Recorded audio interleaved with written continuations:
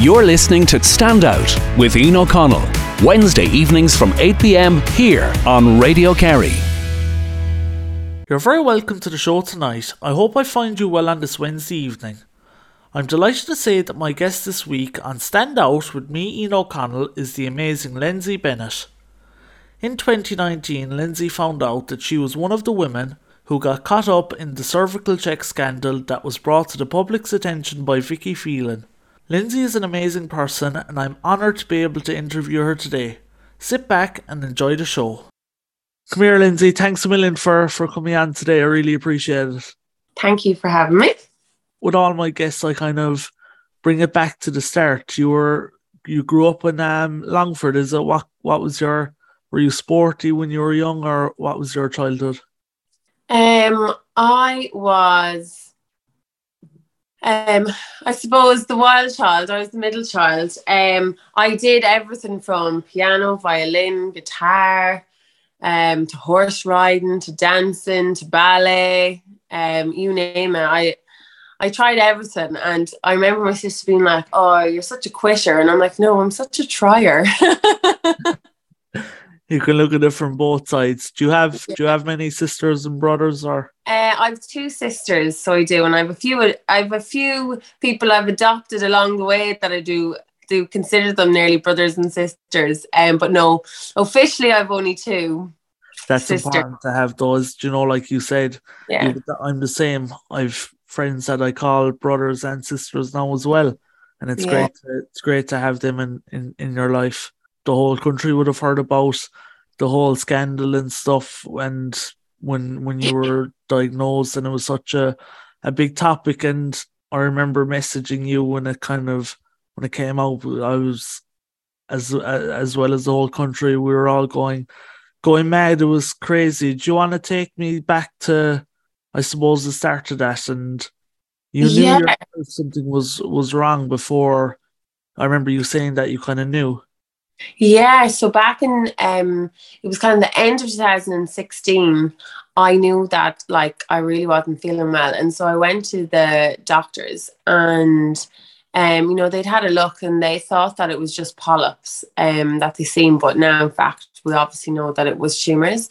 And so it was about 2 weeks later that I went on to a specialist, and then sure enough, a week after that, I was told that I had cancer.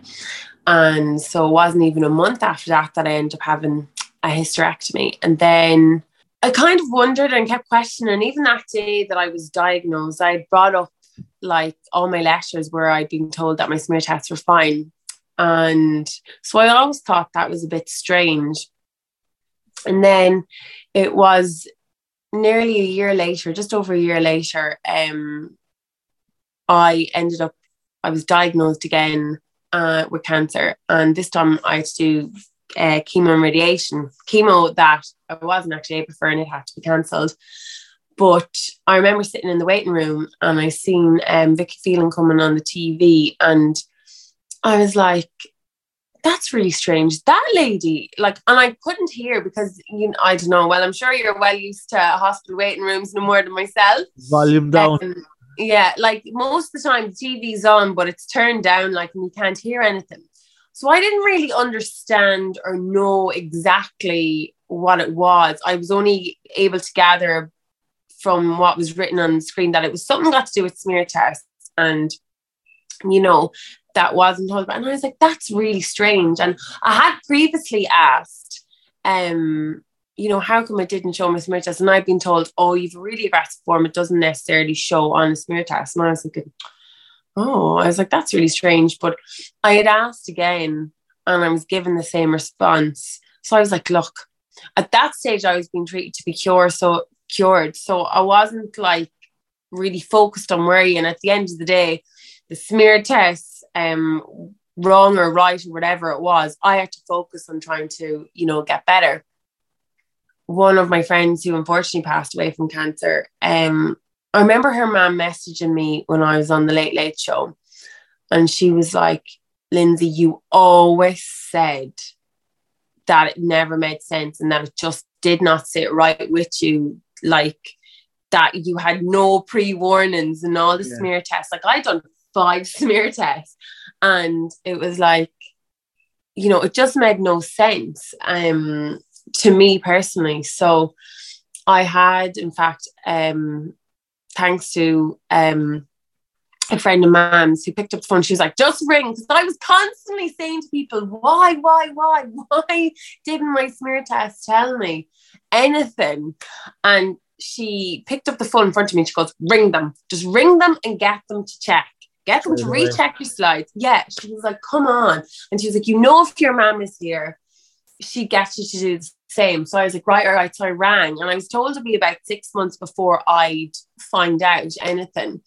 Because it was the Royal College of Surgeons, or sorry, the Royal College of Surgeons or whatever, something like that anyway, that were like, wasn't obviously surgeons, Royal College of London, that were kind of... I know the name, all right. Yeah. And so they said it'd be 6 months, but it actually took a year for them to come back to me. And I will never forget that moment. And I was standing at my front door because the postman had handed me the post, and I opened it, and I was like, couldn't believe what I was reading. I was like, no, I have to be reading it wrong. And I like was sending things into family and like, no, this is saying if had, and it was written in like in a strange way. Context, yeah. That it wasn't just like straightforward. It was like, had it, if it, blah, blah, blah. And I was like, no, and then I looked into the box, because that's the type of person I am. I'm like, right, skip to the end. I was like, no, I think this is saying that like they checked it and they can see something on them. I was like, what? And I think I went into shock at that moment, and I like rang my friend and I was bawling and crying. I was like, please. I was like, is this honestly telling me that at that stage I'd gone through 3 years of absolute hell? And I was like, could this all have been prevented? Like all the emotional damage, time missed with my girls, my family, my friends. Like, was this long after seeing Vicky Phelan on the TV? It was probably about a year and a half after seeing her on the TV. Did that come into your head when you were reading the letter, or was it? No, I think it's only after words that I'm thinking, you know, because people are like, did you not have any suspicions? And then when I was asked that, I was like, yes, I did. Yeah. And then I couldn't believe, I didn't realize I'd even been as vocal as I had been to people, like when I had the likes of my friend's mum and stuff messaging me, and I'm just like, this is why you should always go with your gut.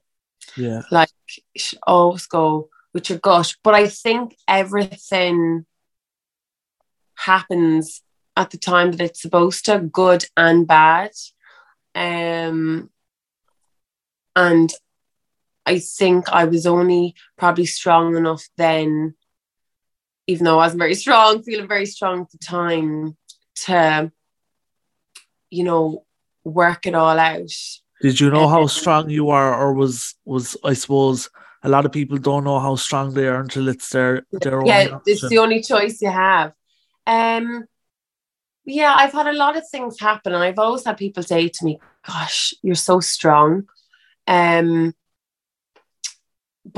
at that stage, it wasn't long after that I was told I was terminal. And stage 4 at that time, was it? Yeah.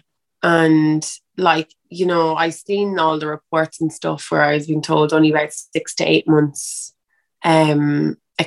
life expectancy. And it even said in that paragraph that, like, you know, the figures are actually quite wide, and it, you know, pretty much wouldn't be a surprise if I was gone before that, you know, and like that's 17 months ago. So it is, but that's not pot luck that I'm still here. I've had hundreds of thousands poured into being the way that I am. And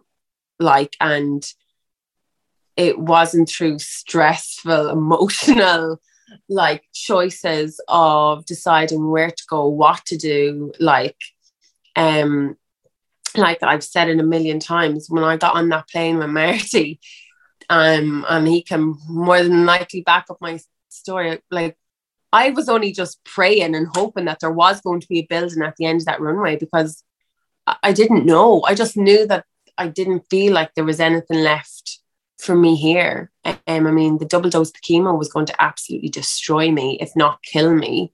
I mean, even if it helped to give an extra month or two, it was not going to be an extra month or two of being me.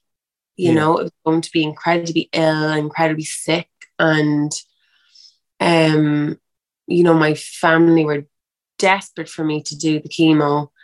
And it's only since they seen the effects that it had on the amazing Vicky Phelan that they realised it's a lot. Like, it is a lot. And I mean, we watched my mum do chemo for 4 years. She had breast cancer, was it? You said? Yeah, it was breast cancer she had. Yeah, that unfortunately she was misdiagnosed, and it spread throughout her whole body. Then, yeah, it's crazy. You were saying, I heard on an interview a few months ago, the day after, like you were preparing your funeral as well, were you? The day after. The best decision, or one of the best decisions that I ever made, because the peace that I have around death now, it's not really something that I hugely think of, even though I'm kind of like, it's funny, but not. Like, I have people come up to me and they're like, well, Lynsey, how are you? And I'm like, yeah, I'm good. And they're like, you're still above ground anyway. It's great though to look, you know, like... No, I was like, only I'm an Irish girl with a bit of banter. Exactly. But, you need that. Yeah, you do. But I did. And like, oh my God, I was bawling, and it was so tough. But it was honestly taking as much power back. Because I mean, when you're dead, you're dead. Yeah. And I just tried to, you know, have the best poems, the best hymns, the songs, to do everything as beautiful as I could to be left for everybody, you know, because that was the only thing I was ever going to be able to give back to people, you know, in the event of my death, and for them to see and to remember me like as me in like videos and stuff that I was making for it as well. You have two beautiful girls, Zoe and Hayley, isn't it? Yes, we do. Yeah. I can't believe it. They're going to be 14 and 9 now in August. Yeah, everyone's like, you look too young. And I'm like, thank you. They're incredibly... I remember watching you and the two of them on Ireland AM a few months ago. Like, they're, for their age, like, they're so mature and in tune. Was that something that you made a decision at the start that you wanted to be completely real with them? Yeah, I remember like talking to the hospital, and they were like, look, when it comes to kids, honesty is the best policy around everything. And so like, even the times that I've been told I was being treated to be cured, I still never said to them, you know, Mammy's going to get better. Never. I always just said, you know, it's going to go in, we're going to get the medicine. And I mean, at the time, Hayley was 3. And so I told them I had cancer. But the thing is, with kids, they don't understand the full details of cancer and what you generally go through in the conventional hospital for cancer. So, I mean, to them, cancer was the same as, like, I don't know, having a cold or having a tummy bug. You know, they didn't fully understand the seriousness of it. Nearly every month as well. But I was constantly hospital. It was, my body was just in wreck and ruin. And I think now, like, I nearly haven't taken so much as a Panadol in 18 months because I've gone the alternative route. Yeah, like, I'm on no medication. Like conventional medication. You went to Mexico and done stuff for your immune system. Yeah, and it wasn't chemo like you were saying, like you got in Ireland. It was another kind of option. It was literally jumpstarting my own immune system, which kind of made me smile there the other day, because I seen where they've got this new drug that they've been tested on 14 people, and it got rid of their cancer within 14 days. So they've had a huge breakthrough, but it's for, I think, colorectal. Then I heard another guy talking, and he said, yes, basically what this drug does is it activates your immune system to get your immune system to realize that there's cancer in your body. And I was like, this is exactly what I was trying to do. You know, even when I said I was going and I was trying to get advice off the doctors and stuff here, but they completely shut it down. I was like, but it's not about like getting rid of cancer or thinking that it's going to cure cancer and like that. I said, it's about boosting me up and, you know, trying to keep me as good and as healthy as I can do. And I just smiled because I was like, obviously I'm not a medical professional, but that drug that they've now think that they've created is exactly my line of thinking of what, you know, I was trying to do. Yeah. And which clearly has worked for me 17 months on, you know. It's amazing. Like, you know, when you first get diagnosed and they say like how long you have, and then you keep getting more, and it's like getting a visa for like a longer time, isn't it? Yeah. Yeah. It's going to Australia telling your mammy you're going to go for 3 months. That's actually was, I think, 9 years that my best friend did, and finally she's home now. But yeah, they were going for a year. Liars. Liars. My cousin's the same. She's over there. Speaking of coming home, like because of the pandemic, I heard you saying that, you know, a lot of people, and I'm guilty of it myself, was saying I'm stuck at home and I'm bored off my head and stuff. But you embraced that time because you had so much time in hospital and you were with your kids at home. Yeah, I got it back with my kids at home, morning, noon, and night. They didn't appreciate the homeschooling part, but tough. I wasn't the one making the rules, but it was so amazing to be immersed with the kids.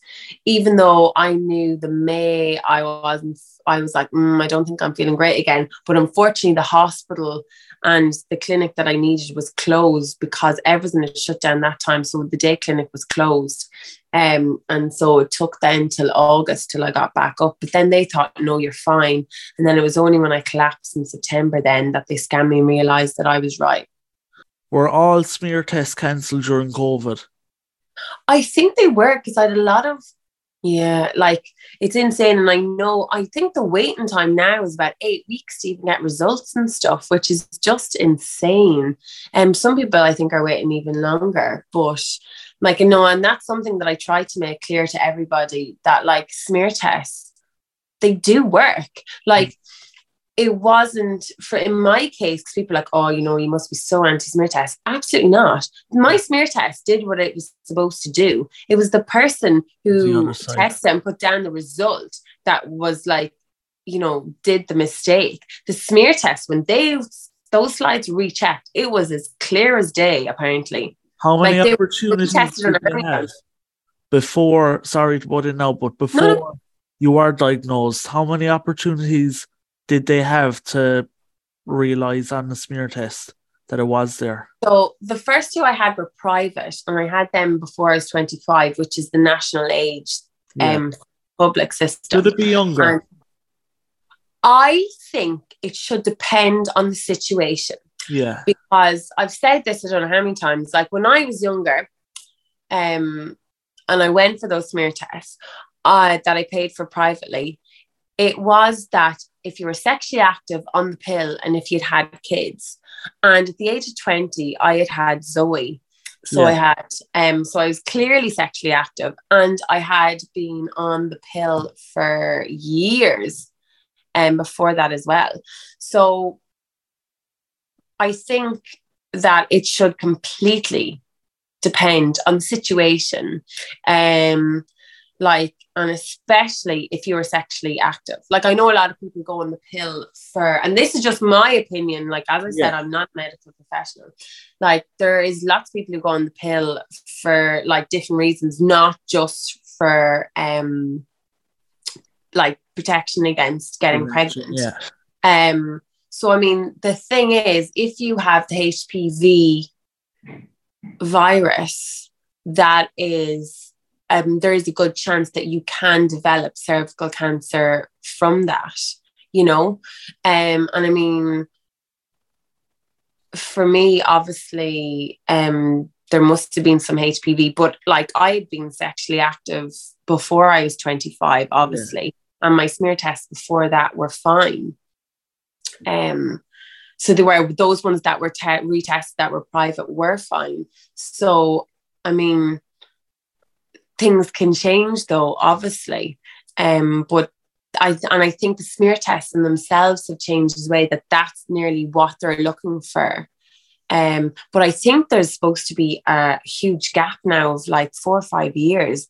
If your smear test is okay, if you don't have the HPV virus at all, which I was like, wow, I had girls messaging me freaking out, and I was like, well, I'm not in the system anymore.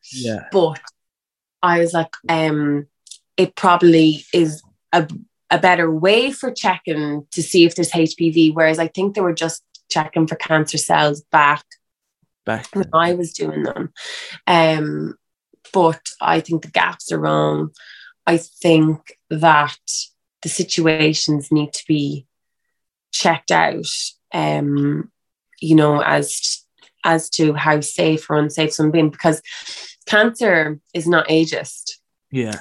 And I remember being told so many times, oh, you'd be too young. Even when I went for those smears privately, I remember being told, oh, you're so young. You're not going to get that. Like, you'd be fine. It's the norm. Like, people think that way, don't they? Yeah. I think there should be like special centres set up. Like, do you see how quick COVID centres were able to be set up all up and around the place? Why that? And I actually just realised I can't be cursing. But why? Not that I would ever curse. I'm a good girl. God, I can see the halo over your head, Liz. I know. It's shining, like the lights are blinding. But like, why isn't there like a national cervical test centre or like a cancer centre? Why isn't there a building that like, and this will help like make more space in hospitals and stuff if they're not taking up little cubby holes and little hallways here and there. You know, they can be turned into whatever hospitals need. Build something that like, you know, dotted around Ireland, have a few centres or whatever, that someone can come for their smear test. They can get, you know, tested for testicular cancer, do their prostate cancer, like breast cancer, like have all in the one in these places, dotted all around the place, and take and get people, get resources, create jobs, and let hospitals be hospitals. You know, I mean, sometimes one of the hardest things to do in hospitals is find a bloody parking space. Exactly, it is like, and if they set up them centres, it would stop people, like you said. Don't tell me it can't be done when you can see how quickly those COVID centres went up. Well, I think it was when you first got diagnosed. Was it your friend got you a gratitude book, and that that had a huge impact in your life? My friend's mum, I'd had my hysterectomy, and I was lying in a bed in my sitting room. So I was for 6 weeks, and you're not really allowed to lift anything heavier than a kg. And I didn't get to see the kids that much because they were my aunties. But the one day they came over to visit me, they gave me the vomiting bug. Ooh, and I tell you, when you've had a hysterectomy and you're not supposed to be like doing anything strenuous or whatever, and you're there with your head stuck down the toilet vomiting, that is rock bottom. Like, that is rock bottom. Oh my God. I remember just being like, no. And I was like, I just want my mommy. But obviously my mommy wasn't around. Like, oh, that was a very tough time. But I remember my friend's mom coming down, and she gave me this book, and she was like, look, I don't know, read this thing or whatever, you know, it's supposed to be good, might, you know, bring it up. And I remember she said to me, like, a while after that, when I was in a better place, she said, it just broke my heart to see ya. She was like, and you know, she'd seen her daughter, same age as me, one of my best friends, and she was there living her life and doing things amazing, and she was just like, it's just not fair.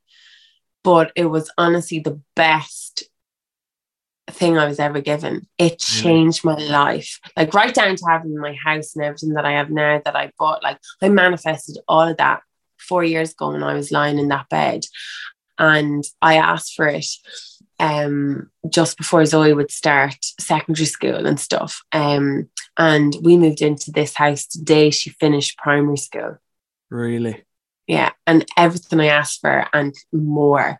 Like, it was just insane, the stuff that was happening when I was doing the book, and it just, my belief in it just like grew more and more and more, that I was like, no, I've got this. Anything that's thrown with me, I was like, I've got this, you know. Small things as well, isn't it? Like you were saying.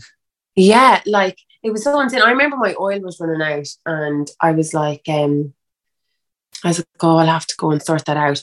Then some man who doesn't even know me overheard people talk about me in the shop and saying, you know, oh, I'd like to do something for that girl. And he dropped a year's supply of turf to the side of my house. Are you serious? And like no one else knew that I needed to order oil or anything like that.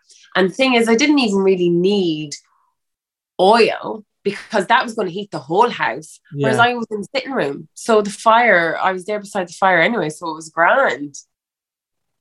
Like it was, I wish I'd written down every insane thing that happened when I was doing that book, like wild. And my friend Sam was like, I've got to read this book. And I was just like, I know. She was just like, it's insane. She's like, no, it's grand. She says, you could just ask for the stuff for me because it works for you. Get it for me. Is that where your the name of your Instagram page, Cancer with Gratitude, came from? Yeah, because I had actually set up that page. So I had to teach people about gratitude because I said, this is just an insane thing. Like, you know, and we were always brought up with manners and stuff like that, but it's just a different level of gratitude. Yeah. It's like everything you've been taught and more. And the girls, when I got diagnosed, some of the girls when I got diagnosed the first time had said to me, you need to set up a page because they're like, you'll be honest and open and you'll tell people what's what. And I was like, nobody's going to want to know, like it'll be fine. I was like, nah. And they'd even bought me, they're like, no, you need to write a book, which is something I've been told my entire life. You need to write a book. So I need to find the people that can help me write a book or a whole trilogy or 10 of them. And I was like, no, I'm not going to do it. And they'd given me the pens and papers, never used them. And I was 3 weeks after I set up that page diagnosed the second time. And that is how it ended up having to turn into Cancer with Gratitude, even though it was only ever supposed to be a gratitude. That was your third time in 4 years, was that? That was my second time. And then I had a few followers. Well, I had about a couple of thousand followers at that stage. And then, so that was the second time. But then, when I got diagnosed the third time, that was my third time in 4 years. But I'd lived a year in 2019 was technically the only year since 2017 that I hadn't had cancer. And it was one of the most horrendous ones because I was constantly in hospital, constantly things going wrong, and constantly having to go under, down to theatre and stuff.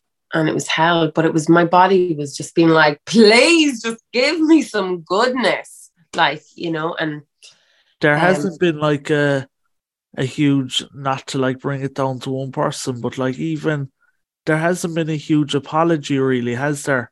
Even I seen there when they used to do leaders' questions, there was a girl from the Independent, I remember asking Tony Houlihan about it, and he just kind of refused to give an apology. Like, I don't know the case or whatever thing was when they were asked directly about me.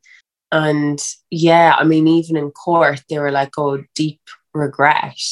And I remember seeing it on Twitter then afterwards, and I'd said, like, you know, on the Late Late Show, I'd been like, you know, they said deep regret. I was like, but when I was brought up, I was told sorry. And, you know, that's not what they used. But then I'd seen it was on Twitter. It was like, oh, must teach the kids the difference between deep regret and sorry. Like, you know, I suppose they were probably trying to be a little bit clever with their wording. You know?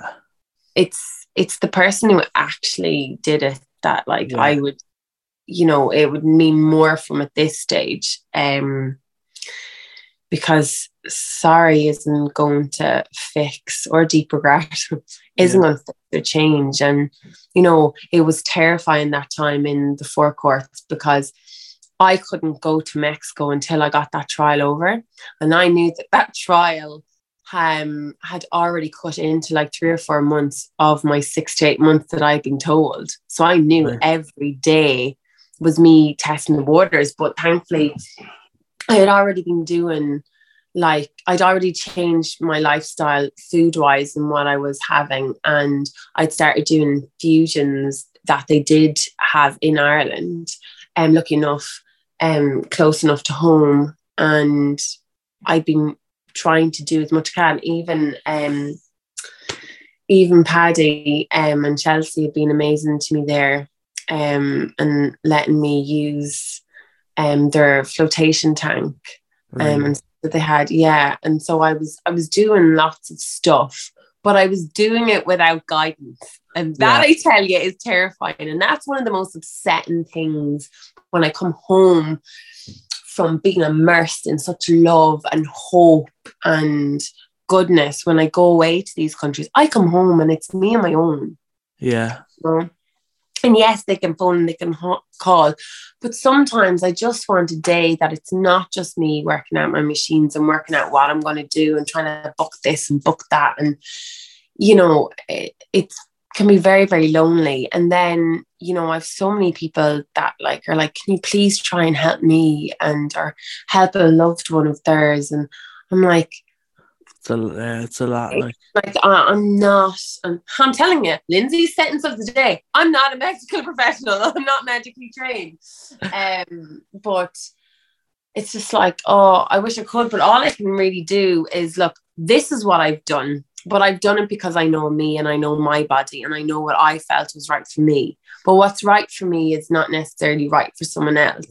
You know? But hopefully there could be snippets of it. And so all I can ever do is send on the numbers or the emails or, you know, the names of the place and be like, they are the ones that are trained in what they are doing and what I've done.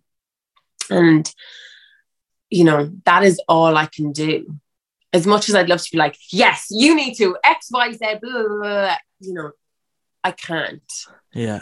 And I think people like, I suppose, especially when a lot of people know your name, they kind of expect you to be able to tell them what's the answer for them, but it's not. It's so different. Like, do you have you were in Germany lately, weren't you? I was. I've had 2 trips there, so I have. And I mean, I've gotten to a stage now that I have so many machines. Like when I say there's hundreds of thousands have gone into keeping me alive, like that is no word of a lie. People don't see that, you know? They don't. People just see someone who looks well. Like you want to see, I was nearly doing backflips at a communion yesterday, now sober, even though I was like, why do I look so drunk in every video that I do when I'm out? Like, and I don't drink. And like, I was like, do you know what? People just see a healthy person and they think, nah, there's nothing going wrong with her. And, you know, sometimes I would be tempted to post up my scan so you can see like the tumours and stuff that are inside. But like with Germany now, there's only 3 infusions that they have that I need. And I nearly wouldn't have to get on a flight because I have enough machines at home. Really? Because they're not allowed in Ireland. I can't get them. Do you think in the future they will be? I honestly don't know. And what frustrates me is Germany is an EU country. Yeah. That is our brother, you know, from another mother. So like, why? And they have no problem sending them over to me. It's not even like Ireland need to have to order them or anything like that. And I know there's been people who've often, they were like, we'll just give them and give you the infusion side. No, I want it straight laced. I want no stress or worry. And I want to just be healing, because it's no good to me if I'm going to be like worried that like get in trouble for doing something, you know? So, and I wouldn't mind, I had messaged a TD and they were like, yeah, I'll read it or whatever, never got back to me, a local one here in Longford. So I was really disappointed because I'm just like, this is life and death. In the health system, do you think lessons have been learned from the whole scandal? Well, I don't know if everyone really wants to hear my opinion, but do I think lessons have been learned? In general, moving forward, like, no. I don't think we ever properly learn, because I mean, I was shocked to hear that like the same companies, labs and stuff still have the same contracts. Was it they sent them over to day one? Did they like close them here and send them over to a lab in America? Was that? Yeah, and those same labs still have those same contracts because Ireland don't have enough resources. So the same labs still have the same contracts. That's mind-boggling, isn't it? Yeah. Now, I think what happened, and look, here I tell a lie, but I was told this at an event that was around all of this, for people that are in it. So apparently, like what possibly happened was those labs were given, the job, the contract to do it, and then they subletted them to other labs, and those other labs didn't meet the standard of what was supposed to be in the contract.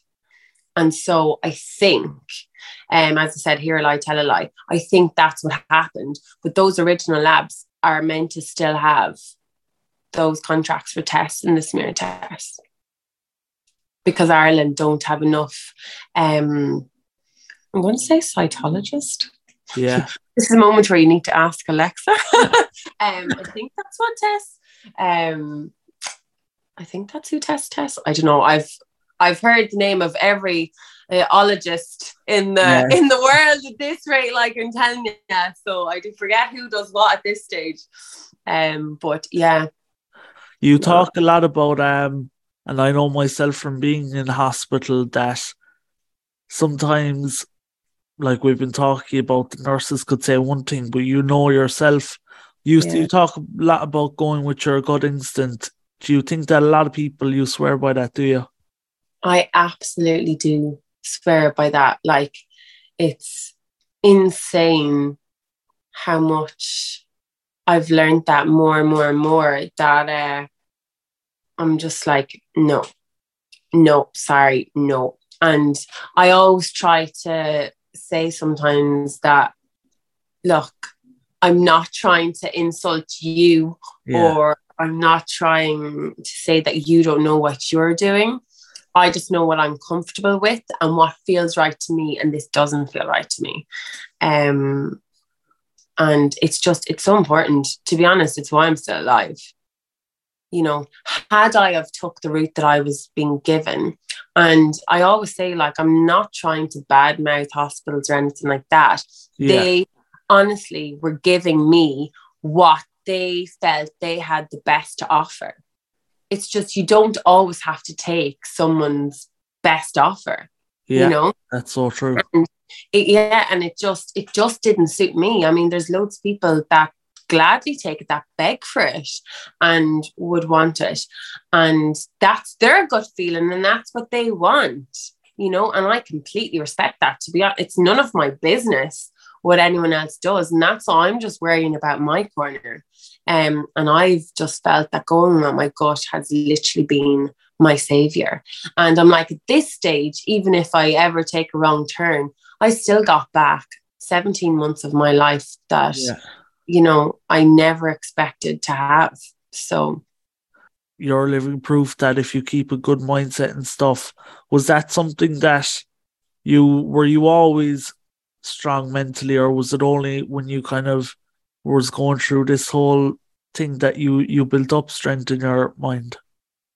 I think from being a single mom and stuff like that, like I was never one to follow the crowd sort of thing. I was always my own person, and I think then, though, losing mom, that was like so emotionally, oh my God, destroying. I remember thinking, I don't think I'll ever feel hurt as much again. And I think if I can live like without her and still have like good moments of life, I was like, then, I can nearly do anything. Is there a figure of how many people their smear tests were misread wrongly? Is there a figure? I know that the group, or the original group, was 221, which was the 221. But I'm not sure, and now it's the 221 plus.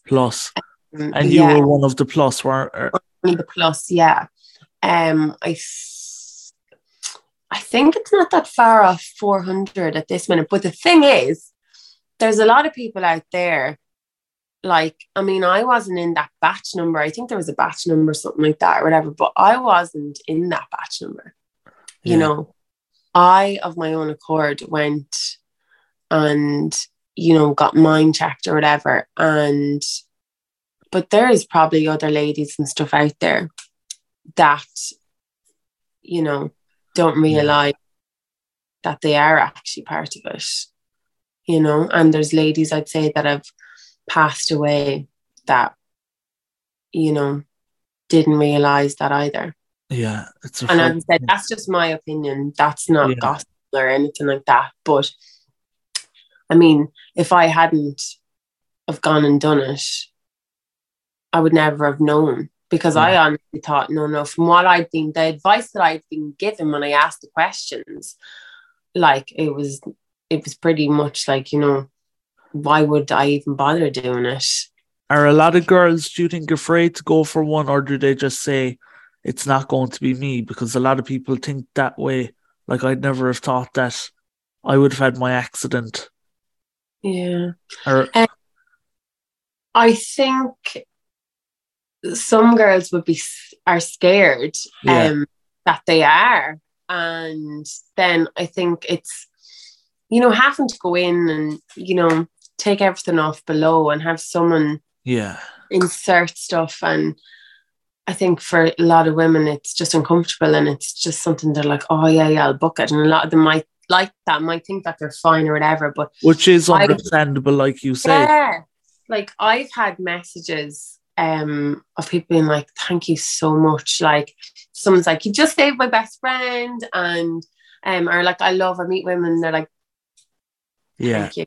Yeah. Thank you. It's because of you that I've gone and done it. I remember when the lad saying to me as well that he was talking to the doctor, and she was like, ever since that Lynsey Bennett one, we're inundated. We can't keep up with all these smear tests. And I was like, this is what I want. I mean, I actually contacted the HSC about trying to do awareness, but never heard back from them and stuff like that. Like, I'd love to do campaigns and videos and even go around to schools, like talking to the girls. I would love to colleges, to everything. I would love to do that, to workplaces, like, you know, even a Zoom for like 20 minutes, half an hour. Like, it's so vital. And, you know, for someone who's, now I still consider myself young, even though I'm 34 next month, but at the end of the day, I would have been affected since I was 25. I just didn't get the right results given to me.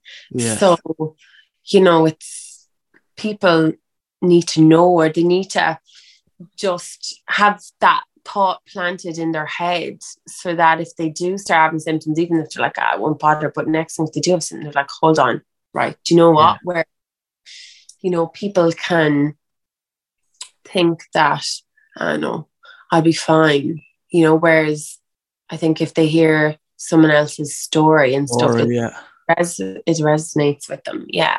You know, and even if you don't in that moment. Exactly. Come here.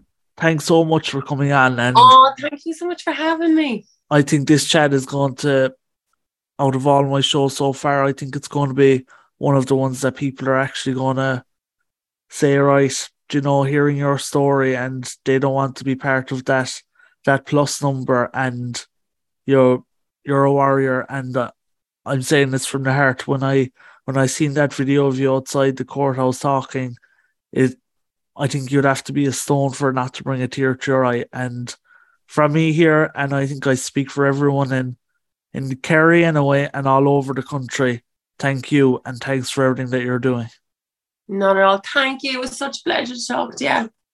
Now, unfortunately, that's all we have time for tonight. I hope you all enjoyed the show, and I appreciate you tuning in. Lynsey is an incredible person, and thanks a million again for her for coming in today and being such open and honest about her cancer diagnosis. And she's had a hard road, and she's come out the other side, so I'm very happy that she was able to come in, and I hope she highlighted how important it is for all women to get their smear tests. And I suppose you could be honest, and it could save your life, because Lynsey has highlighted that today, and I hope you all learned something from her. And she's doing a great job in what she's doing and spreading awareness, and I'm delighted I've got the chance to interview her today. If you have any questions or requests for next week's show, you can drop me an email on my email address ioconnell@radiokerry.ie. Don't go anywhere, because Brian Priestley is up next with That's Jazz. I'll be back at the same time next week from 8 to 9 p.m. Until then, stay safe and mind yourself. You're listening to Stand Out with Ian O'Connell, Wednesday evenings from 8 p.m. here on Radio Kerry.